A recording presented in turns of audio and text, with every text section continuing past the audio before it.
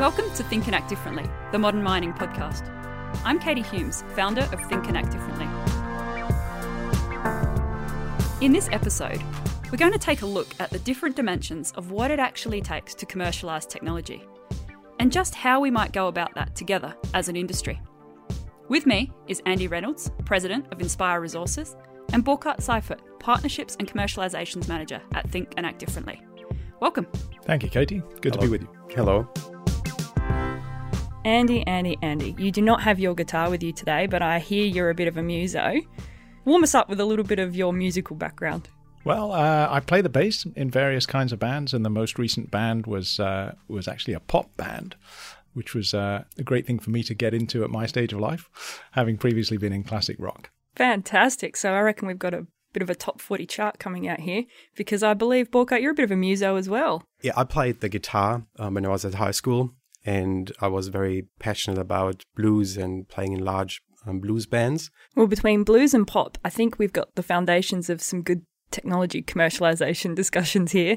The link for me is that this is an art. What we're going to talk about today is an art, and I think that there's certainly not a fixed rule or a particular way that you have to go about it, but bringing creativity and an artistic display is really what resonates with me in technology commercialization. So I think we've got the right two people here.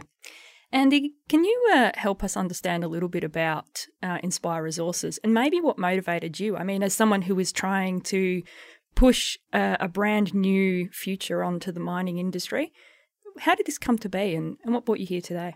It's actually quite interesting that Inspire Resources started with a set of questions about systems integration. We were really looking at the engineering practices of the mining industry and how innovation gets deployed. And we thought there were some better ways to do it, but it was going to be really hard to push those in without a real driving force. And so we looked at the bigger trends in the industry. And what we found was that there was a need for a new business model that would ultimately drive a different systems integration model. And so we founded Inspire Resources in order to deploy a new business model, which we called mining as a service to community-owned projects. We have a name for this model, which is Mineral Impulse, and it really restructures the design challenge and the commercial relationships across the enterprise in ways that allow more innovation to be deployed more easily. So to help our listeners out a little bit, can you just explain a little bit more about what systems integration is? Yeah, before starting Inspire Resources, I spent 10 years managing R&D in government labs in Canada. And what I noticed was that we were pretty good at developing point solutions, individual technologies. And what I realized was that all innovation is really now a systems integration problem, because we deploy those point solutions into quite complex systems, either existing systems or future systems. And there are a lot of constraints and opportunities, a lot of factors arising from the system that have a big influence on the point technology. And for the point solution developer, it's not always obvious what those constraints are. We had also, I think, experienced this in my previous career in the defense sector, where, again, increasing complexity of systems meant that technology readiness level alone was not telling us enough about what we needed to know. And we needed to be thinking about systems integration readiness levels, and there were various attempts to try and create such metrics. Burkhard, you've got a very interesting past, having worked in many sectors. Is this something you've seen, whether it's in automotive or renewable energy, any of those spaces you've been? Is this systems engineering coming up for you? It does. So my background is I've been working in all the three spaces where innovation is professionally done, which is corporate innovation, academia, and a startup that I co-founded. All those elements and areas have given me the luxury to really see innovation and technology development from different angles and perspectives. So on one side, I saw the challenges that the founder has, understanding the technology, and then getting a first customer, which in my case was also a mining company. In the academia world, you have to think more broadly, as Andy alluded to, where this technology, where this research fits into in the broader picture and what we're trying to do. And in corporate innovation, the integration of technology into our value chain is, I believe, one of the hardest things that we are seeing at the moment, because for anybody who is initially an outsider or comes from a different world, not mining, may not be aware of all the challenges, all the little elements that need to be true in order to be successful in their ability to be integrated. So I want to explore a bit of a topic here that you mentioned, Andy, and I'll start with you on this though, Booker. What in your eyes do we mean when we say the business model of a company or of a technology? Yeah, fundamentally, a business model is how a company creates, delivers, and captures value. It's about how the business is working with the other stakeholders and can integrate them. Fundamentally, it's also about the ability to create an opportunity to solve a problem that someone has in a new way. And I would say mining has got many of those opportunities, and I'm truly excited and fascinated by the opportunities that new business models, new technologies can help us to shape mining. Andy, is that where the mining as a service model came from? This same belief and understanding of the opportunity in front of us? Yes, I think recognizing that there's an evolving commercial architecture in many sectors now. There's a trend towards servitization, for instance, so turning product-based business models into service-based business models. And there's quite a rich literature now on servitization that shows how you can use these alternative models, such as equipment as a service, to unlock innovation. You can use performance-based contracting with very relevant business goals to incentivize your partners to innovate the means of production. You can only really do that if they own the means of production. And so it's this ecosystemic thinking, which seems to me to be a general trend that's emerged over the last 30 years or so in many sectors, that unlocks this progress based on a common understanding of goals across the ecosystem. So I see it as a very powerful vector for innovation. So are we seeing the business models changing in our equipment manufacturers and in our supply sector, or are we seeing it changing on the miners' side? I would say neither.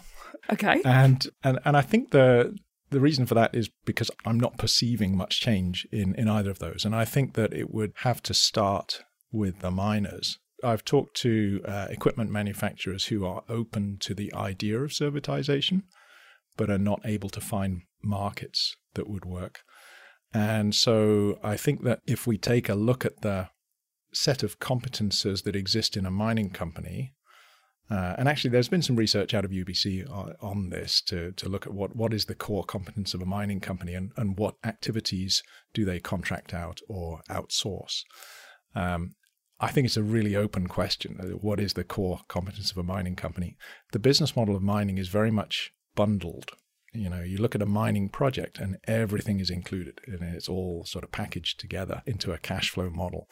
And so there's an instinctive reluctance to take pieces of that and outsource it into relationships with partners who may have servitized their products. I've got maybe a different lens that I would like to share.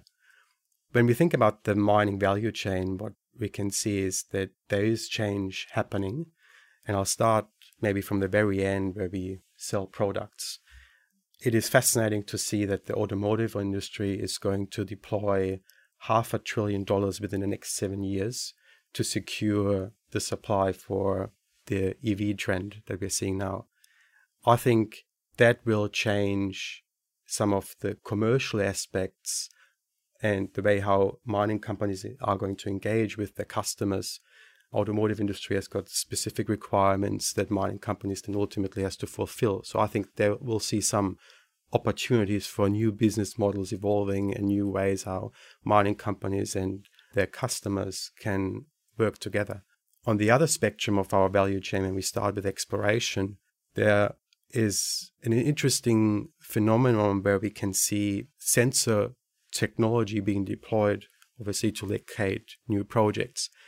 And I think the sensor company or the technology companies realize that just being involved in selling a service or just the equipment is maybe not as meaningful for them, so they're exploring other ways. And what we can see here is that they want to participate in the success of the technology being deployed. So they would maybe have options in some of the projects that they find. A sensor on its own is not necessarily as powerful. A sensor in a system where the technology company can provide an algorithm that looks at a large amount of data deployed in one single project is far more powerful. And then in the middle, we have everything like in the mining space. And with automation and robotics, we will also, I think, going to see some changes in the business model, because with an automotive truck, you have to think about who is actually the operator when the OEM would be fully capable of operating that truck.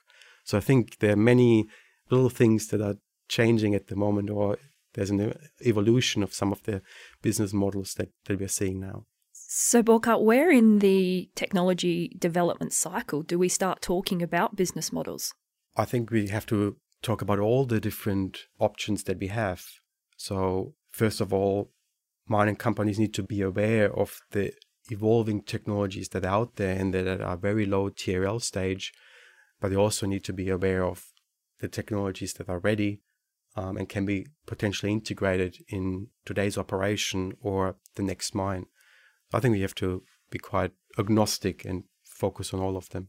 I've talked to companies in the equipment supply chain at trade shows and so on, and I asked them, what would it take for you to move to an equipment as a service business model? You know, what would it take for you to move into a performance-based contract that would allow you to deploy innovations into the equipment that you own? And those who don't immediately reject it out of hand, they pause for a minute and then they say, okay, we would need two things.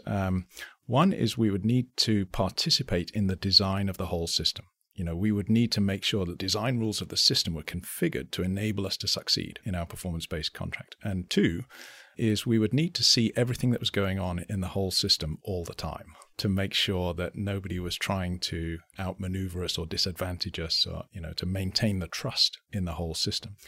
And I've taken that to be very important guidance as we think about changing business models and enabling this co-design environment, collaboration throughout the project life cycle, which is currently very, very difficult because of the way that we look at the project life cycle through an investment lens. So, Andy, I remember a conversation we had many years ago where people have heard B2B, so business to business, or B2C, business to consumer, and you introduced me to H to H. And I've used it ever since, so human to human. In that scenario that you're explaining, it takes the people to unlock that and to find the way for those service arrangements to work and for the transparency and trust to build to operate that system. But yet we establish business-to-business relationships. How do you overcome this dilemma? Slowly and arduously. One of my favorite sayings is that trust arrives on foot and leaves on horseback. And it does take time to create a sense of common purpose whereby participants in a relationship will not try and disadvantage others in order to move ahead.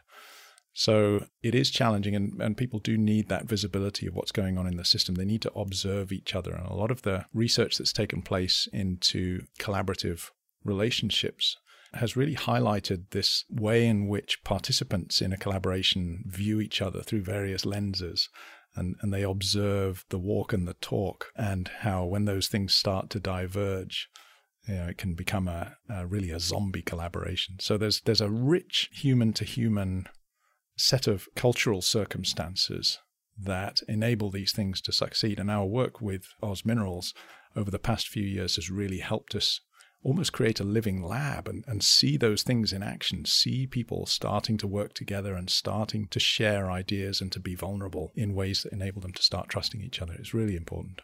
Do you have the same experience, Burkhard? Certainly. I think the ability to work together in a collaborative team can unlock so many opportunities. Compared to a siloed approach, it's just a great opportunity to be part of. So how do you, at such an early stage when you're really collaborating, how do you approach the topic of intellectual property? it's just such an important part of being able to commercialize something. What's some of your, I guess, techniques, approaches to make sure that doesn't become a barrier? The first aspect here is a startup company lives on the fact that they can secure IP for them to go forward. It is a critical part. It's something that investors want, but also it helps the startup company to compete with others in the market because they have got something that's valuable and unique to them. So it's an important part. The question is, who else needs to be participating in owning that IP? And from a mining company perspective, you may want to consider if that technology is really core to what you're doing, or it's just one of the solutions that you are considering. And if it is the last one, then I would say you should be open to open up the ability for others to own the IP, and maybe you can take a step back, because that ultimately will help the startup or the owner of the IP to flourish and go faster. And speed is one of the elements that a mining company would be interested in. So having the ability to secure the technology earlier is, and understanding where you integrate it, is probably a more strategic advantage compared to owning the actual IP. I completely agree. And it's so important that we keep this topic on the table as we continue to want to develop new technologies and bring people together. It's about that speed to deploy, the ability to actually unlock our resources with this technology is what really, really makes a difference to the mining company. Andy, you mentioned a bit of a living lab. I'm sure you're talking about our scalable and adaptable cohort. And to any of you listening on the line, shout out and thank you for all of your efforts. Can you elaborate on the process that we went through a little bit to build this consortium and some of the learnings we got along the way? Yes, when you and we started working together 3 years ago on this question of how do you build a flexible mine, we had your Think and Act Differently infrastructure available to us to go out and find people who could see that would be worth doing. And so we went to the crowd to seek ideas. And what was really interesting was as you and we reviewed those submissions together and we talked and we interviewed the proponents, we found technologies that were relevant to the question of flexibility for sure, in a lot of modular capabilities and so on. But what also became crystal clear was that some of the proponents were just desperate to get into a collaborative relationship where they could contribute to the formulation of a whole system idea. So first of all, I think we had a preference for those people. Like we chose a lot of people because of the behavioral cues, not just the technology. And then as we started to develop that forum and work together, it became clear that at a very deep level, we were feeding some oxygen to some people. And their commitment to this process was really remarkable. You know, it was quite hard to bring regular meetings to a close because there was so much latent desire to explore this whole system perspective, understand how the pieces fitted together. And so what my learning from that was the people who get this really get it. And there must be tremendous power in bringing those people together and enabling them to work together if we can create the space and allow the time for those relationships to develop. It's funny you say time, because I think the number of times I've asked Burkhard how quickly things are progressing, he smiles at me. And I know he's implying, be patient, Katie, these things take time. Burkhard, you have been a huge driver behind a number of Think and Act Differently's consortiums from right back in its early days with what we then called the Electric Mine collaboration, right through to a wonderful waste to value joint venture that you're now the initiator of. Do you want to talk a little bit about your experience in forming these groups? It's been a tremendously rewarding journey. The things that you learn, the people you work with are just amazing opportunity. And I think we are just at the start of what we are about to unlock and what we can unlock through meaningful collaborations. As you said, we started off with an experiment, which was the energy and mining collaboration, which, interestingly enough, it worked. And from that, we learned so much, and it has greatly influenced now the joint venture that we have with 2 other mining companies, and we're about to get more companies being involved. Fundamentally, we are addressing some of the key challenges that innovation teams have in mining companies, but it's also addressing some of the challenges that innovators, startups, small companies or big ones are facing when they are working with other mining companies or with mining companies. I am curious about the way we think about creation of markets for new technologies. And this sounds to me like the more companies that work together and share common problems, the broader the potential market for our technology companies actually is. So it's better if we're all sharing and talking. At what point does that become competitive, Andy? That's a really good question, and there's a good body of research on innovation collaborations and the life cycle of collaborations, and it's almost like a cycle of seasons. So you kind of plant the seeds in the spring, and then the value creation really starts to show up in the summer, and you see things growing. Eventually, there has to be a value capture stage. Companies are in the business of being economically sustainable, and they have to capture the rewards somehow in some kind of fair and mutually acceptable way. And so that's the harvest season. And then the really tricky part is the winter that follows, because if you don't recognize that you've been through this life cycle, what the research shows us is you can end up with zombie collaborations that are no longer able to create value because everybody has switched to a value capture mode and people are being quite defensive. So the ability to sustain the collaboration in the value creation and value capture space is the real differentiator here, I think. I can add to that this final phase, this zombie phase, there's some very interesting research about the adverse psychological impacts it has on people. If you have a collaboration that has peaked and that really the best thing you can do is break it up and reassign those resources to other things, you should really get on and do that, because what the research shows is that often organizations won't admit that that's happened, and you end up with psychological impacts being borne by the people who are left in this zombie collaboration. Goodness me, that sounds absolutely horrible. So if we reach there, please let us know. I'm hearing about zombies. I'm hearing, about psychological issues. As a new entrance into the innovation technology space, every article I read spoke about valleys of deaths or double valleys of deaths. I mean, it's certainly a complex and challenging environment to work in. Burkhard, why is there so many references to hard times in terms of the way we develop technology? Yeah, so that is not a unique problem that mining has. That's more broadly in any technology development, any startup will face that. And it's either the valley of death, or another way to think about it, or analogy is the crossing the chasm, which means that initially you get a little bit of traction in your technology development, but then when it comes to deployment and getting to the next stage, it's incredibly hard sometimes to do that, because you just don't get the traction. You're not able to show the value to your potential customers and so on. I think this is really where TAD, we all have played a role and need to continue to play a role to be a little bit the translator between the companies that are not coming from the mining industry, but want to provide a solution for the mining tech, to help them to articulate the value better, to connect them with places where you can demonstrate the capabilities of the technology, and ultimately then help them and support them in the way how they connect with other mining companies. Do we have enough of those places for people to test their technologies? We have test mines, we have obviously labs and the opportunities to deploy technology.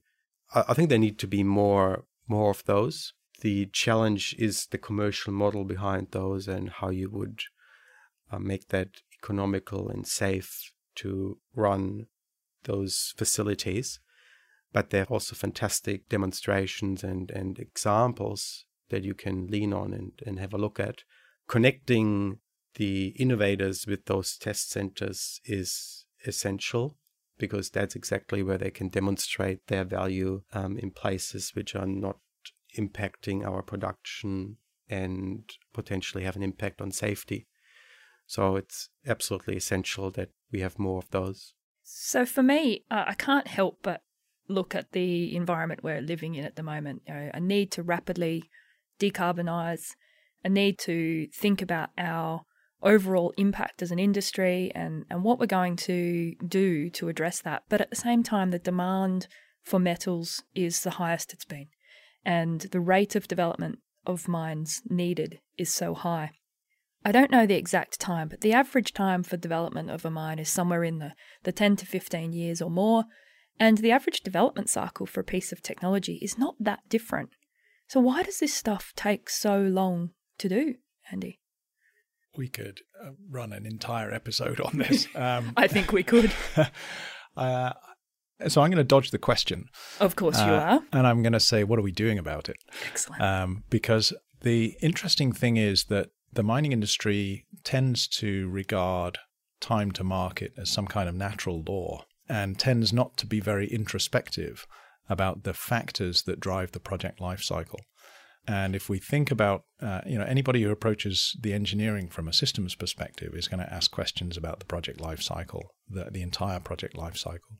And we tend to manage the project life cycle in mining without particular imperatives in the time domain. So we tend to try and mature the ore body knowledge to the point where we think we've got a good investment case, and we just kind of chip away at that while we try and secure funding for it. The other factor is you referred to both technology development and mine development.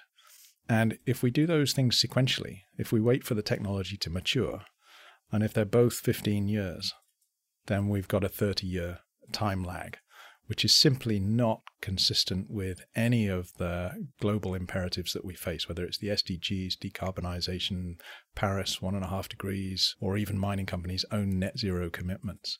So this idea that we can only build mines with mature technologies has to be the first place that we try and address this.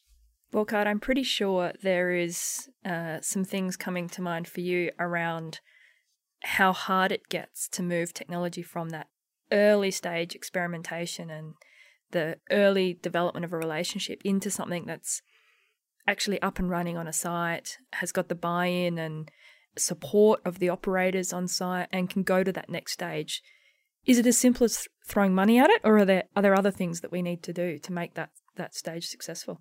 Yeah, it's a very interesting problem to solve. And obviously, when I think about integration of new technologies into an existing operating mine, I come from the view that the operations have got primary focus on safety and production.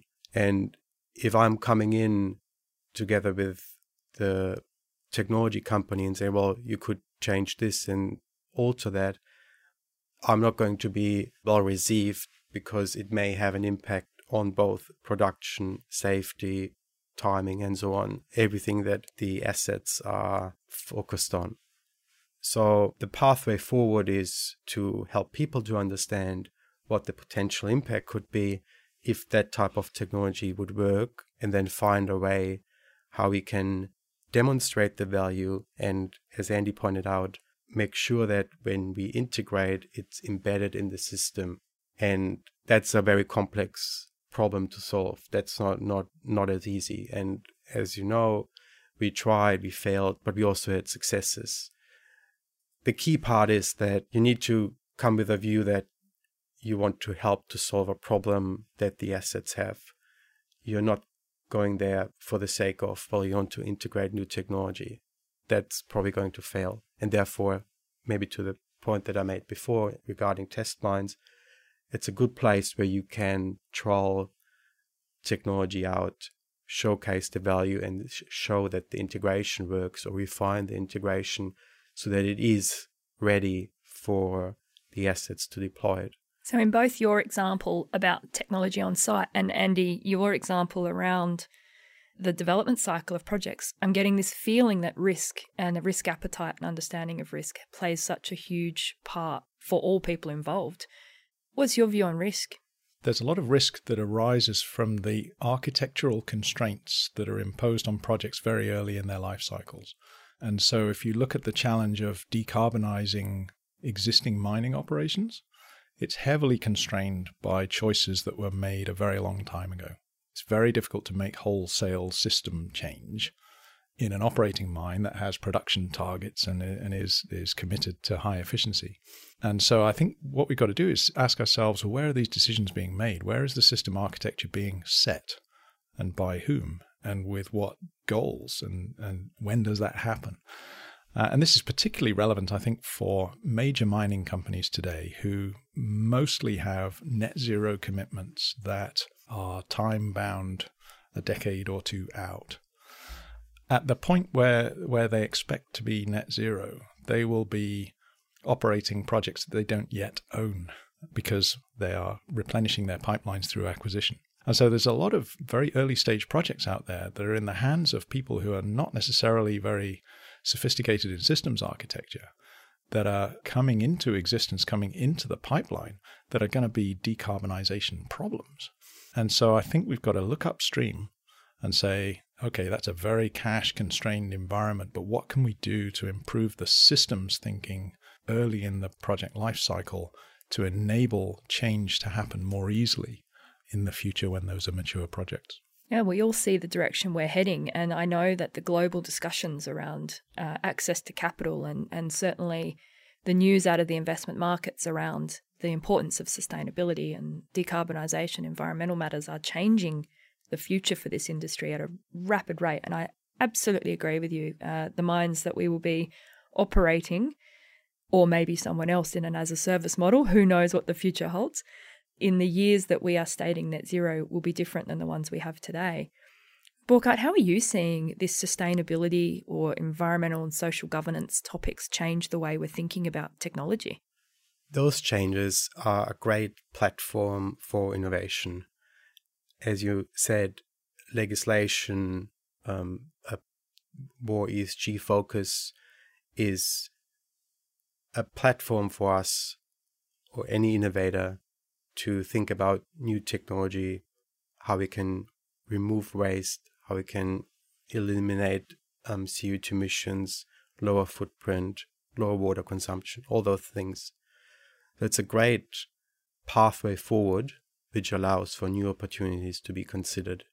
The other point you made regarding access to finance is also that more certainty in the legislatory environment around companies needing to meet some criteria obviously puts pressure on the mining company because costs may go up and the selection of opportunities that they have to acquire or build new projects is informed by that. But on the other hand, again, there's a new platform that's emerging for new innovation to come in. I personally believe that probably electrification within the mining fleets is one of great movement that we're seeing now, where many mining companies will think about how they can integrate electric trucks into some of the early project plans and mining development plans that they have. So some of the thoughts that we have around the readiness to electrify will be at the forefront of those projects coming online. There's absolutely been some great progress in this space, and to any of our fellow members of the Electric Mine Consortium listening today, I know that that group has come together all with a shared belief that working together on this electrification challenge is so important. As miners, equipment manufacturers, suppliers, we really need to get in and work together. It reminds me of when the safety issues were so prevalent for the sector. We just got in and solved that challenge together by saying we need to share, we need to collaborate, we need to give insights to each other, because it's not okay for people to get hurt at our sites. And we've continued to work together on that. And it's great to see companies coming together and unlocking technologies together in this space. So I think it's going to be a really exciting couple of years in front of us as all of these different movements get up off the ground. What I am curious about is we've seen some shifts at a government level, and I think both across Canada, where you're from, Andy, and here in Australia, Burkhard, I think governments are really starting to open up space to support the entrepreneurial sector. They're seeing the need to provide access to capital for startups, to support technology development, and to accelerate projects. It seems to be happening. How's that actually impacting the work that we do? Is there more that needs to be done? What is that ultimate role of governments? One of the reasons that I left R&D was because I didn't see that much of a shortfall in the support for new technology development. What I perceived was a systems integration problem.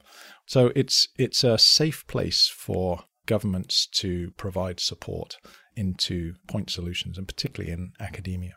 I think the challenge is how do we overcome this systems integration problem? And particularly, we've talked a lot about the role of collaboration and the role of co-design and the leadership need for bringing together people who can work together to solve problems. There's no IP in that. No venture investor is going to invest in somebody who just happens to be good at pulling together the world's best team. So governments are kind of aligned with venture capital in the sense that they're really looking for IP to support the development of point solutions. I think we need to be aware that that is a constraint and that the bottleneck in the system of progress may not be support for technology development. It may be how those technologies come together. Another role that the government plays is to provide the fundamental infrastructure required that enables the innovator or the technology to be built up on, or maybe build a large showcase project that is then the unlock for other technologies around it. And then with grants and support, it can be really the unlocking element of large-scale deployment of a certain technology. So solar, for example, with the feed-in tariffs was the incentive for households to build solar, and that has led to the fact that solar is now the cheapest form of electricity generation compared to where it was 20 years ago. So key important parts of the puzzle the government is playing. I must admit I took great advantage of the home battery scheme here in South Australia and thoroughly enjoy having the lights on at home when the street has no power. So there are more incentives for the early movers into those technologies as well. Just before we leave the topic of regulation and legislation, I think there's a couple of factors worth mentioning. One is the need for economic reconciliation with First Nations, Indigenous peoples. There may be a collision between critical minerals that really seeks a great increase in production. It's going to have to drive a lot of automation and commitment to the UN Declaration on the Rights of Indigenous Peoples that will give a lot more people a say in where the supply comes to market. And so I think there are some really big macro issues for the industry to deal with there. And the other thing that I would mention on regulation is that the regulations that protect investors have a significant impact on how the engineering of the project lifecycle happens. So the underlying assumption in those regulations is that the greatest risk to investors is an under-designed project. And so the effort in the early stages of the project lifecycle goes into single-point design feasibility studies that demonstrate that there is a design that can be profitable. And so we end up with designs that are not very robust because they've only been developed in a single point. So there's a range of impacts that securities regulation has on the engineering process that I don't think we're paying enough attention to at the moment. And if our strategic goal is to decarbonize the planet, we may need to revisit those and say, okay, how are we going to change these in order to enable the outcomes we really want? I can certainly see why systems integration, complexity, and potentially even wicked problems are really the underlying thematics behind all of these challenges that we're facing. And to overcome them, we need to work together and share our stories and our learnings and be willing to adjust and pivot along the way. Now, we've been talking a little bit about systems integration today, but really, Burkhard, I'd like to unpack a little bit about the end-to-end system view and the implementation of technologies. Our experience with hydrogen certainly resonates in this space. Do you want to elaborate for our listeners today? So first of all, I think it's important to have understanding of the characteristics of the technology and the potential impact. That's probably the first point where I would start to think about what is it that this technology would be able us to do differently and unlock, what type of value it would unlock. In the context of renewables and hydrogen, when we think back 10, 15 years ago, renewables or solar in particular was relatively expensive, and it had the challenge of intermittency, which means it was not very reliable. Now, renewables is cheapest form of electricity, and it's probably the first choice when you build new generation. So we've overcome that, and it's now a key part of also future mines. We consider solar and wind. The next iteration now is how we store that energy, and that's where hydrogen comes in to really be able to have clean power 24/7. Great opportunity.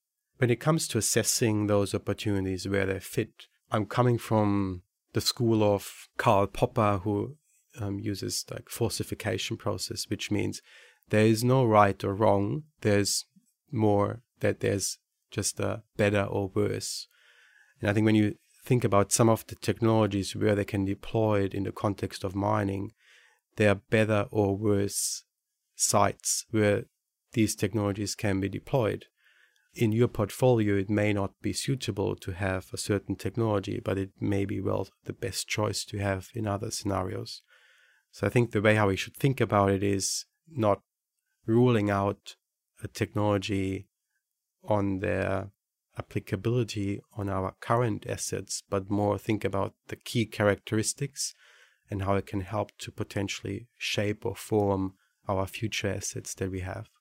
I think there's something worth adding to that, which is really the digital backbone that is now available to us for assessing that. You know, if we think about the various assets within which we could deploy new technologies, and the task of understanding which are better places than others to do that, the use of modeling and simulation today can greatly accelerate our insights into that, and actually can also create opportunities for deeper integration of partners into the process, because we can now take modeling platforms and expose APIs, application programming interfaces, to partners to run their own models and influence the design of the entire system. So we can make this a more two-directional, interactive assessment of the value opportunity, which may involve some change of the technology to re-optimize it for the assets we're looking at integrating it into. So I think this integration question has the opportunity with today's digital technologies to become a lot more interactive and a lot more participative, and therefore the design process could become a lot more inclusive. Ultimately, that will move us faster.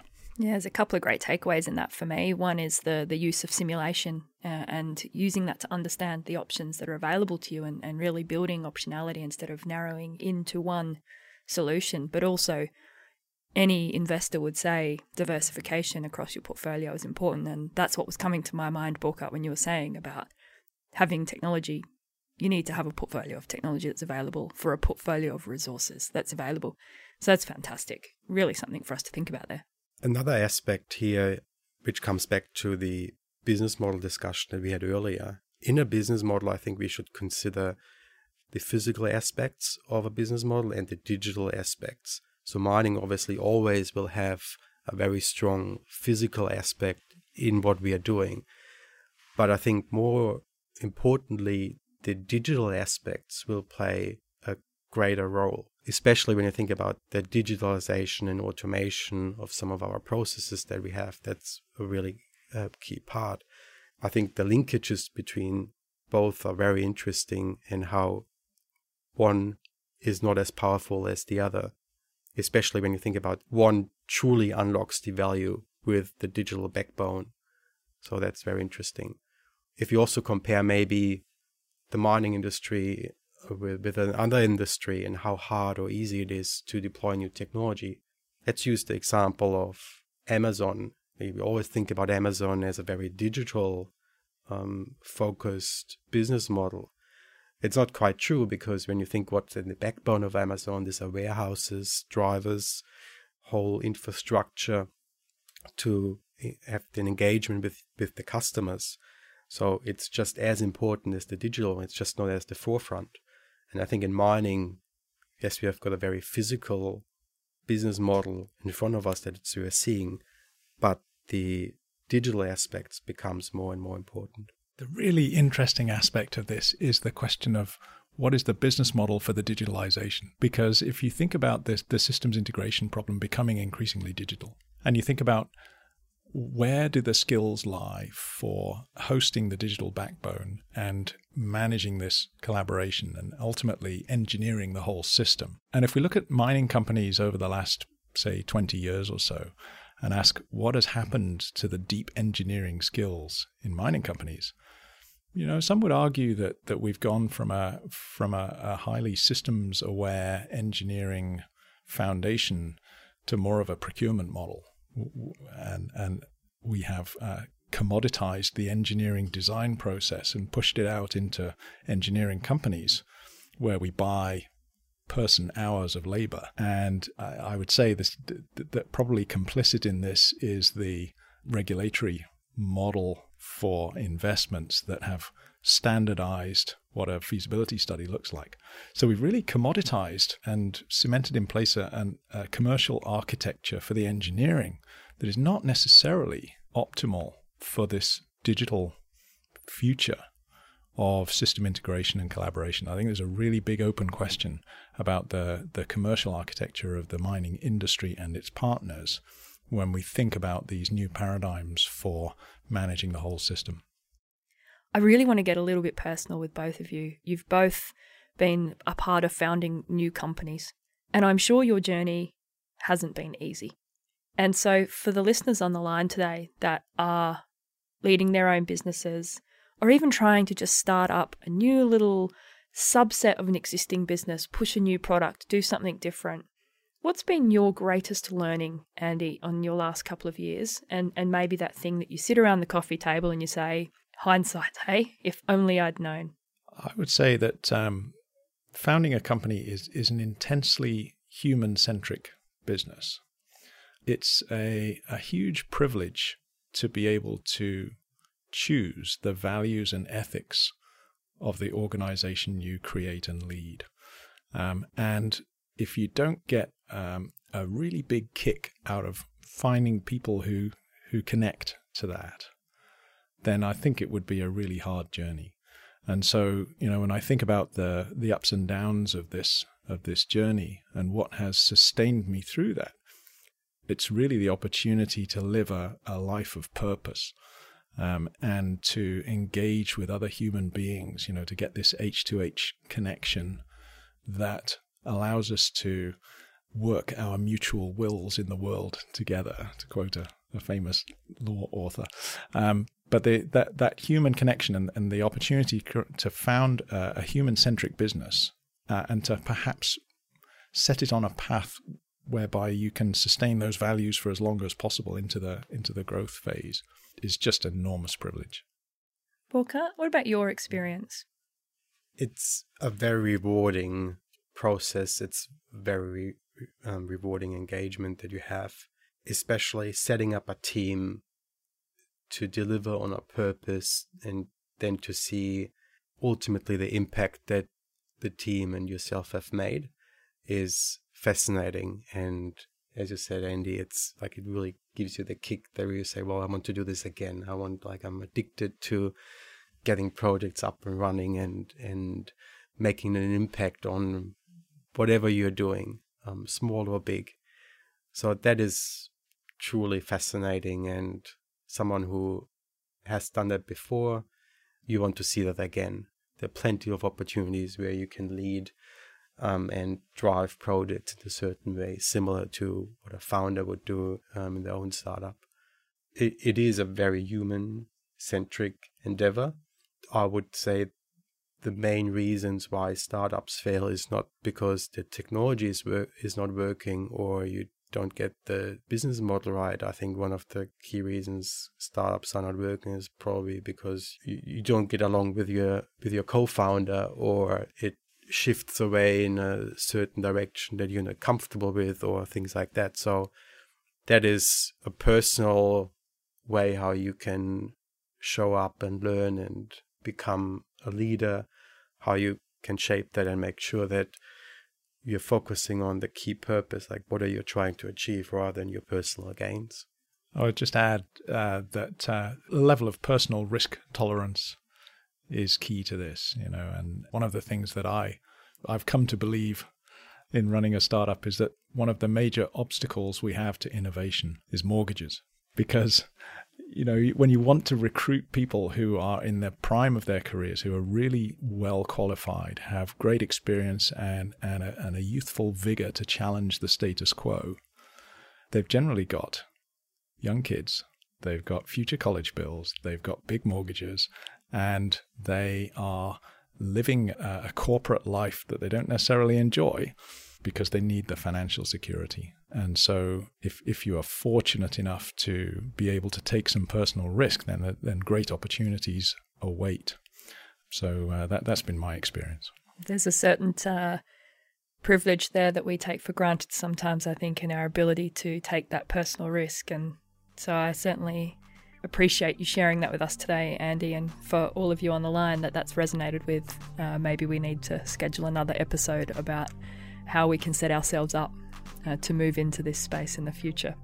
We are up against time today, gentlemen, so a massive thank you to Andy Reynolds, President of Inspire Resources, and Burkhard Seifert, our Partnerships and Commercializations Manager at Think and Act Differently.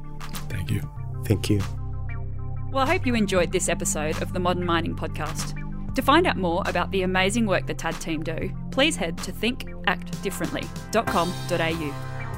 This episode was recorded on Ghanaland at Podbooth Studios, studio engineer Rory Noak, and produced and edited by Lauren McWhirter.